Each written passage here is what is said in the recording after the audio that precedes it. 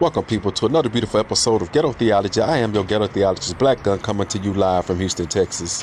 What I have right now, man, is some inspirational words for everyone. And those inspirational words mean, man, to persevere. Understand that persevere actions that happen in your life, persevere consequences, persevere situations, you must persevere through.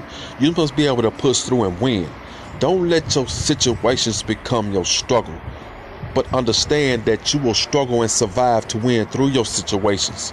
You see, we all struggle through the day. We got to get up, we got to wake up, we got to brush our teeth, we got to have our cup of coffee. Some got to have more than that just to get on that grind, just to get on that, should I say, man, the treadmill of life and move along.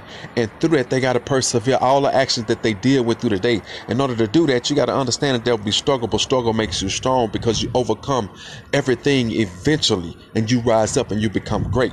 You see, people, man, stay inspired, stay graceful, stay humble. Never let nobody, man, blind you to the fact that you are a human being. You deal with emotions, you deal with life. There's nothing wrong with shedding a tear, because when you persevere and you win, those tears become tears of joy. You know, it's just like a person trapped in a cave. You see, they trapped in that cave and they know they got to persevere through it till they're rescued. They got to drop a road and do it one person at a time, but there will be tears falling. But as they come out that cave, the more people come out till they get the last man, and they persevere too, those tears turn into joy because they persevered that situation that was real deadly and could have turned real crazy, but they made it through. So they know, people, man, stay guided, stay corrected within self, and most of all, man, peace.